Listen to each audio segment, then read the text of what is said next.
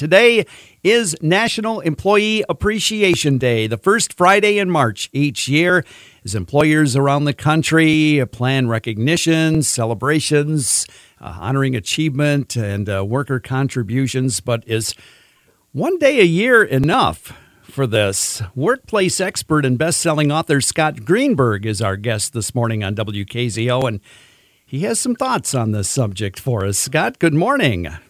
Good morning. How are you today? Doing very well. I appreciate you being on the show with us this morning. Thank you. I hope the station there is treating you well today as an employee of the place. Well, it's early yet, so I haven't run into anybody just yet, but I'm sure we'll have a pretty good day. We'll wait and see. I'm sure there's a box of chocolate heading your way anytime. Well, you're a little lukewarm on this concept of National Employee Appreciation Day. Is that fair to say? That is fair to say, yes. I very much support the idea of employee appreciation, for sure. But Employee Appreciation Day, not so much. Doing it for one day, is that kind of a maybe dangerous is not the right word, but possibly a destructive thing?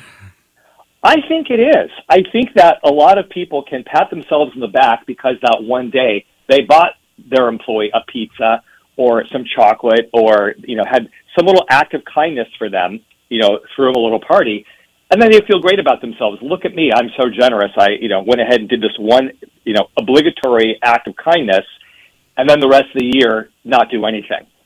And, even if the employee appreciates that moment or enjoys the slice of pizza, if anything, it draws attention to what's happening the other 364 days of the year. So for me, I don't like the idea of, let's have this artificial day of appreciation, because I think it pulls attention away from what really needs to be happening.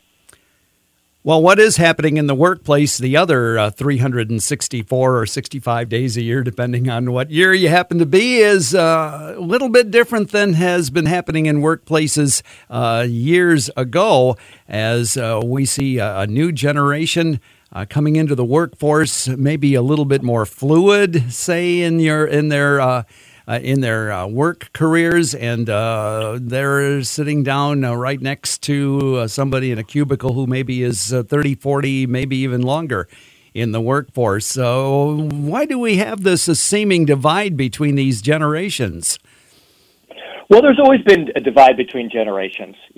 All of us are influenced, especially during the first 25 years of our lives when our brains are literally still developing for 25 years. And what the state of the world, our environment, it has so much impact on who we become and what we value. After 25, as we get older, those values then shape how we see the world, beyond that point. So every generation has its own influences, its own values, its own needs, and its own ways of feeling appreciated.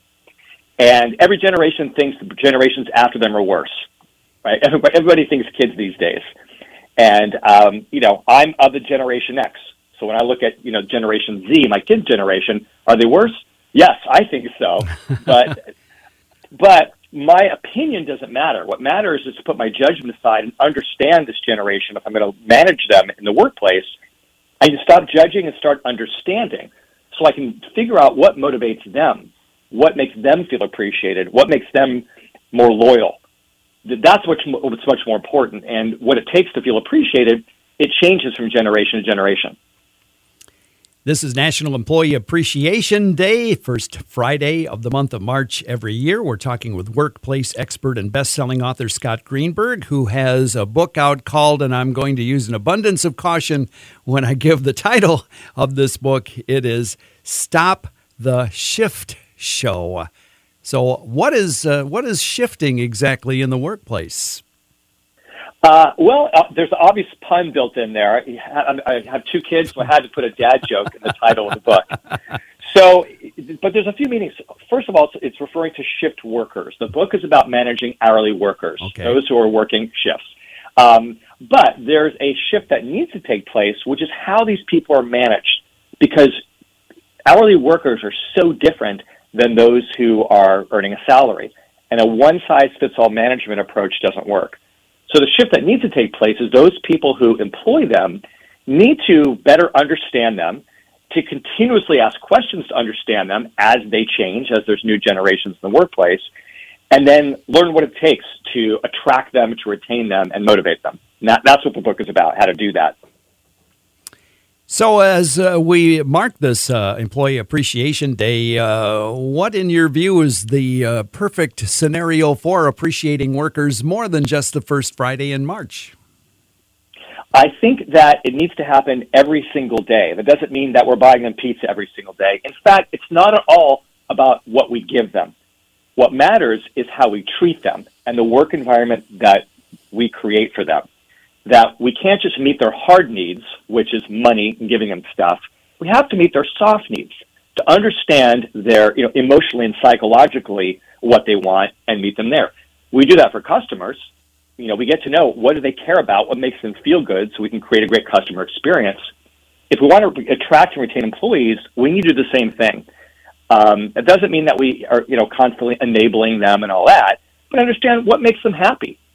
And just as we pay more for a customer experience that feels good, employees will accept less for an experience at work that feels good. Not that we should pay them less, but we should make sure that we understand their needs, their values, what makes them feel appreciated, and do our best to create a productive, disciplined workplace that can still meet those soft needs. If we do that, they'll feel appreciated, they'll feel inspired, and they're more likely to stick around.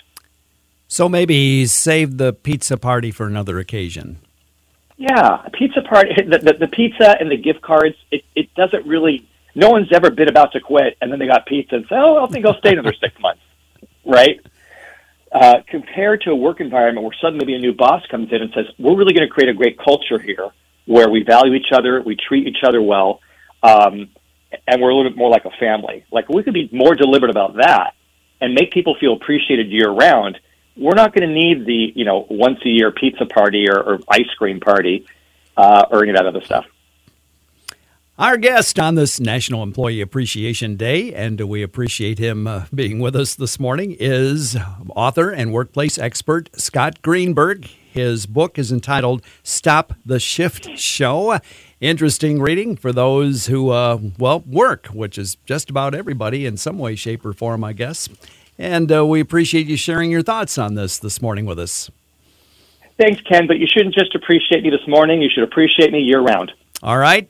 I will definitely put that on my calendar and take care of that every day. Thanks so much. Scott, thanks so much.